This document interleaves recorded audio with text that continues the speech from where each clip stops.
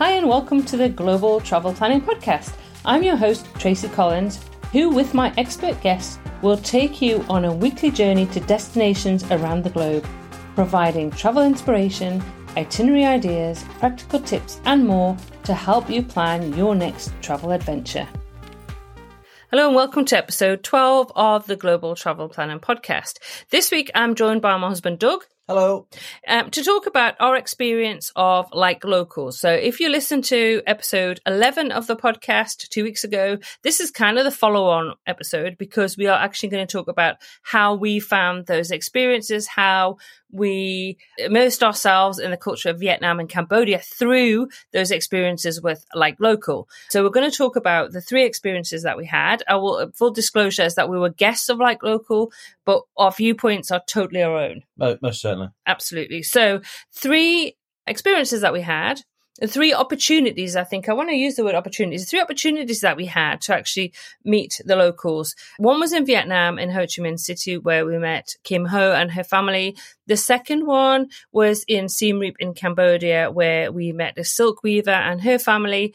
And the third was again in Siem Reap in Cambodia, where we were invited to attend a wedding. So you've got three kind of very different opportunities.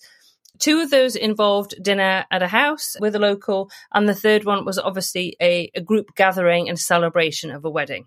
So we will talk about each of those three experiences, opportunities, just to kind of share, I guess, how we found it and just actually how amazing and privileged we felt to be able to do it. We certainly did, yeah. And part of our extended travels, it's certainly enriched every experience we had in every country. Absolutely. So honestly, I would highly recommend that you get on the LikeLocal website, have a look through. If you're going to be in a country that they operate in at the moment or in the future, meet a local through their opportunities and experiences that they have on the website, because you will not regret it. You will actually come away far more enriched than you would if you just do the touristy stuff. So, look for something a little bit more enriching, and that's what it gives you the opportunity to do. Okay, so the first opportunity we had was in Vietnam when we were able to meet Kim Ho and her family. So once it had all been organised, we grabbed a taxi from our hotel to Kim Ho's house. The taxi dropped us off and we were met by the most incredible, welcoming family. We met Kim's dad first, didn't we? We did, yes. Who took us to their home and introduced us to Kim. Yes. And again, smiley, happy faces. Really happy to see us, and it was really welcoming as well. And then obviously, so Kim Ho introduced us to her family, so we met her grandmother. I met her grandmother. That was very enjoyable. I thoroughly enjoyed that, meeting Kim's grandma, who again we couldn't understand a single word each other said, but with a handshake and friendly smiles smile, and nod, just goes a long way. Yeah. And obviously, we were welcomed into their home. We were welcomed into the kitchen because Doug did some cooking, which I'll talk about in a second. So once Kim Ho had kind of introduced us to her family and we talked about what she did, and we were sitting in the living room, and Kim said, "Oh, my mum's waiting for you to go into the kitchen, Tracy." And I was like, "Well, I don't cook. Doug does the cooking." So at that point, I sort of took over, not knowing what I was doing. And Kim's mum couldn't really explain very easily what she wanted me to do, but we got there. Yeah. And I helped out with plenty of videos and photos being taken by Kim's mum, really. Yeah, she loved the fact that Doug was in the kitchen. It's not usual in Vietnamese society that the man would be doing any of the cooking. So obviously... So we were led to believe, that's right. Yeah. So Doug was in the kitchen, and so she was taking lots of photos, lots of videos, sending them all to her relatives and her friends and her sisters, saying, "Look, I've got this guy in my kitchen and he's doing all the cooking." And she was directing you, wasn't she? She was, yeah. It was just incredible. It was just such fun. It really was. Yeah. And so we did that. And then we met Kim Ho's sister. And then her sister went to meet her daughter. And then we had a little bit of FaceTime talking to them. That's right. And then when the food was ready, we went and sat on the floor in the living area. And then we were joined by Kim Ho's mom, who brought the food through with Kim, and then her dad. And then we were able to chat about our lives, really, because Kim Ho's parents are the same age as myself and Doug, so in the 50s. They've been married for, I don't know, like 30 years, I think it was. It was a long, long time. And we were just talking about what it is we do and what our lives are like, and that was via Kim, because Kim speaks English. So Kim here was able to do that kind of translation. That's right. We're talking about the similarities and differences in, countries and daily lives and, little things that we all take for granted in any country and how different we do things. Yeah, and it was great. And I'll always just remember all of us kind of sat there cross-legged on the floor, laughing, chatting, taking photographs, enjoying the food, which was very different.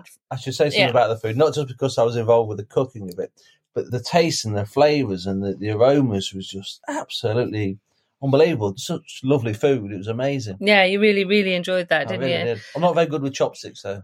No, but they did help and kind of give us some instructions but it was just really comfortable and really relaxed. It was comfortable. That's a good word to describe, I think, yes. Yeah, really relaxed atmosphere. And we could talk about, because there was pictures of their granddaughter on the wall, and we're talking about, because at the moment we haven't got grandkids, so we're kind of talking about that. And so it was lovely, really natural. And then afterwards, Kim Ho and her dad took us to the community hall. So we were able to see that and have a look around that, weren't we? We were, and that was a privilege to be able to walk around there. And they shared the stories, and they shared about everything that's on display and the historical significance of that area. Yeah, it was really good. And then it was really funny, because then Kim Ho's mum hopped on a scooter and she went off to see her family and take a phone and I think show them all the videos of what had been happening. And I know she was hoping that we'd be there when she got back. We didn't. We went back to the hotel, but I think she was hoping that we would still be there when she got back. In fact, she wanted us to go with her to have coffee, didn't she, with all the family.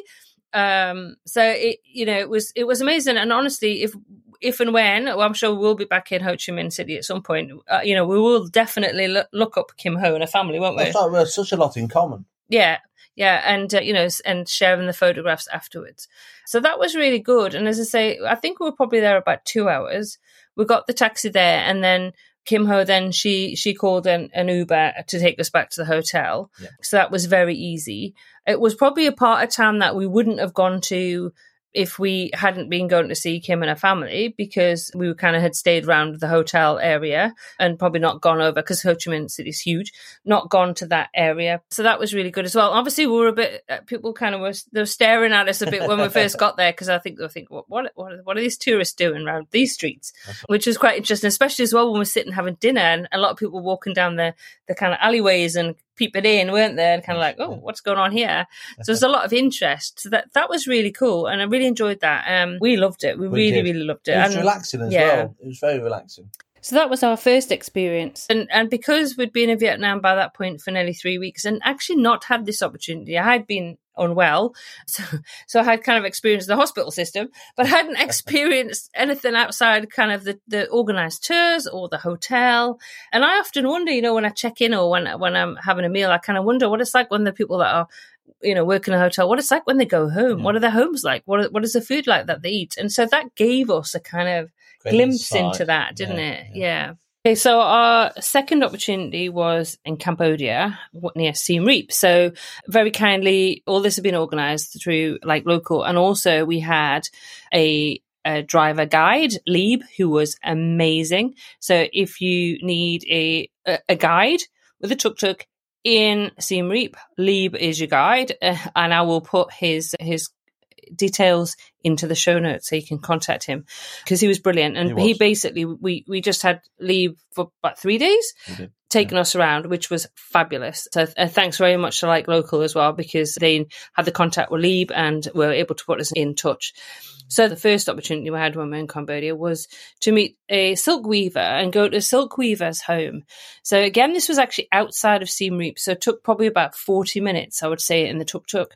Lee picked us up and off we went. So by the time we got there, it was dark.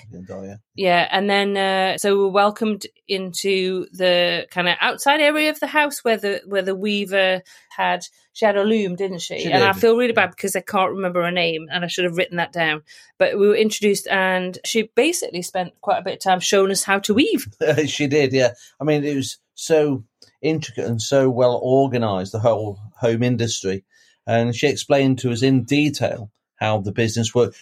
Not just how the business worked, but actually physically how the loom works. Yeah.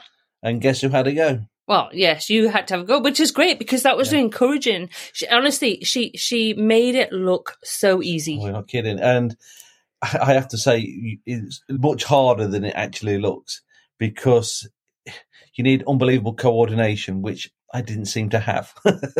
So it was great. And then her husband came out, and so myself, we both had a go and found it incredibly difficult to do. Whereas, she just had done it. And she was so fast with with the weaving and this kind of, I don't even know what the things are called, like the bobbin thing. Shuttle, that's it. Yeah. It was incredible. And they were very keen for us to have a go, try it out. And Anna-Trish was kind of answering questions about how it worked through Lee because the English was probably about the same level as our Khmer, not great. So Lee was brilliant, so he could do all the other translating. And Lee was enjoying it as well because I think he was learning exactly how it works as well. Yeah. And what we were both very conscious of, this is their industry, and it was great to have a go, but I didn't want to do any damage to the loom. Yes, that's it. Or all the silk that she'd already weaved and how it worked. And then it was really nice as well because like loads of the kids from the whole area seemed to descend and they wanted to practice their English. So they were popping up and saying hello. And so that was really cool as well. And you met again, I think one of the older members of the community. That's right. Yes. I said hello and... Yeah, came out obviously because they were interested to find out about us, where we were from, what we did, how we were enjoying our time in Cambodia, and just kind of just reflect on the differences and similarities between our lives. And then again, we also had dinner there, which was great. The food was amazing. It really was. Yeah. So that was just lovely because it's a really relaxing time. Had a beer, try the food, enjoy the company. Just have the conversations, which you think if you sort of think, well, hang on a second, we've got two sets of people that don't speak each other's language, but honestly, it's amazing how you can get on and get by. That's right. I have got a Google Translate app, which did help. And obviously we had Lee with us again, who could explain some of the more finer points and more technical things that were difficult to kind of explain, convey. Yeah. So that was really good. So I think we were there again for about 2 hours. Yeah. And I should say Lee was very, very patient as well. Yeah. So that was really interesting. Just interesting to see, how like they had built the loom themselves, right. Set it up, and basically that, and I think now it's funny. I think at the time I can imagine them sitting there, and I can imagine her sitting doing her loom, and they've got like a little shop outside the house, and people were popping by to buy little packets of things, and it was really a real social hub, wasn't it? The shop was a social hub and a gathering point for everybody walking past to say hello and. Yeah. But again, really welcoming. And, if we just stayed in Siem Reap at the hotel, even just walked around Siem, we would never have had this opportunity. Ever in a million years would be been able to have had the conversations and sat and enjoyed the meal that we did. So again, that was a fantastic, really, really lovely experience. It certainly was. It certainly enriched our trip to Cambodia. Oh, 100%. So the third experience we were lucky enough to have the opportunity to do while we were in Siem Reap in Cambodia was to attend a wedding. Now, going to a gathering of a lot of people sounds a little bit intimidating, I guess. And I must admit, I was a little bit nervous about going because obviously this was a lot of people gathering. We went to a village where everybody knows everybody else and nobody knew us. And we kind of, walked in. Self-conscious. Yeah, exactly. There's a lot of people kind of turned around and looked and went like, whoa, who are these people? But again, we had Lee with us, which was fantastic. But again, absolutely incredible. I did not know how weddings were organized in Cambodia. I did not know basically this. I think this was day 3 of the third day of the celebrations. And at this point, this was everybody in the village had been invited, and then they were served a meal, and then there was dancing and music. So, once we'd met the bride and groom and the respective families, we went and sat down, didn't we? We did. And one by one, not literally everybody, but so many people walked over to say hello, shake our hands, offer us a drink, and just do the best to sort of make us feel welcome. Yeah, absolutely. And then I did get up because Lee was like, go and have a walk around and, have a chat with people. So I got up and headed over to where all the food was being prepared. There was so much food. I can't tell you how much food, and these massive, great big pots were being prepared. And there were so many courses, weren't there? There was, but so many people were mucking in to help, weren't they? Yeah. The children were helping bring food to the tables and take empty plates away and bring drinks to the table. It was just, everybody was just so engaged with everybody else. Yeah, and it's like everybody. We ended up with people sitting at our table, so we're talking to them. And then I know the guy that sat next to you, Doug, was always doing cheers. So he was doing cheers every time. Everybody was, every time I had a drink, it was cheers, and everybody was clinking the glasses and the music. And the guy in the table next to us was standing dancing all the time. And then he came over to say hello, didn't he? Yeah. So it was just incredible, like happy mood in just the environment, seeing the food being cooked, the food being served up. Everybody was enjoying the food. It was, and to be honest, I was watching the other people on the table to see how they ate the food in terms of, did they use the chopsticks? What sauces did they dip it into? So I could kind of get an idea of. So I didn't feel like I made too many faux pas. No. But also, it was it's things that stick in your mind from that as well. It's we're out in quite far out from Siem Reap, so that to keep things cold, there was all the drinks. There was massive big. I don't know what you call them, like skip-sized things of with full of ice, weren't there? There was, that's right. Huge, great, big, massive containers. I don't know how to describe it. Really, like a big and just full of ice and big blocks of ice. So the waiters would bring ice to the table and then put it in your drinks because obviously things are warm. It was warm, wasn't it? Yeah, and the food itself, again, as before, the different types of food, the different smells, the different flavors was just not overwhelming, but.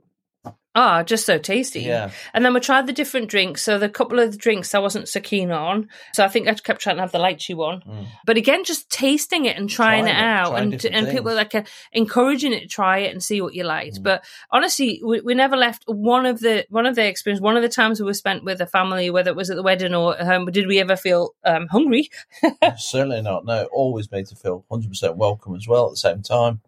Yeah, so it was lovely to watch people arriving at the wedding celebration as well and chatting to everybody else and just that whole kind of family. And there must have been, I don't know how many people do you reckon there, 100 people, 150 people, maybe even more actually. And there was the music was going. So I have got lots of photos of all of these times that we spent in Cambodia and in Vietnam. So I will put them in with the show notes. I'll put some of the pictures in because they were incredible. And also I will put some onto our Instagram at Global Travel Planning as well. So if you want to have a look at some of those pictures, do pop over and have a look because it was just, we loved that, didn't we? We did. It's just such lovely memory making experiences. And just something that you would never, and I know I've spoken to a lot of people and said, we went to a wedding in Cambodia and people were like, how did you manage to go to a wedding? Did you know the people we invited? And it was like, well, we kind of were invited, but it was through LikeLocal because, the local people in Cambodia could say they wanted to host people. And obviously it's a benefit for them as well because they can earn money. It's for them to invite us for dinner or to the wedding. It's a great way of them basically being able to take part in the tourist industry in their country and earn some money from it rather than it just being the big tour companies or the big hotels or whatever. That actually, the locals in a little village can earn some money from sharing their lives. And obviously, they also want to learn about our lives as well. They're curious as to what the life's like in different countries. Yeah, so just a really, really incredible experience.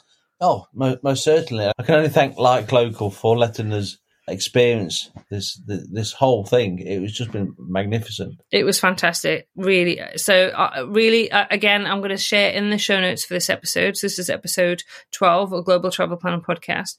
I am going to share a link to LikeLocal, to the website. I'm going to share some photos.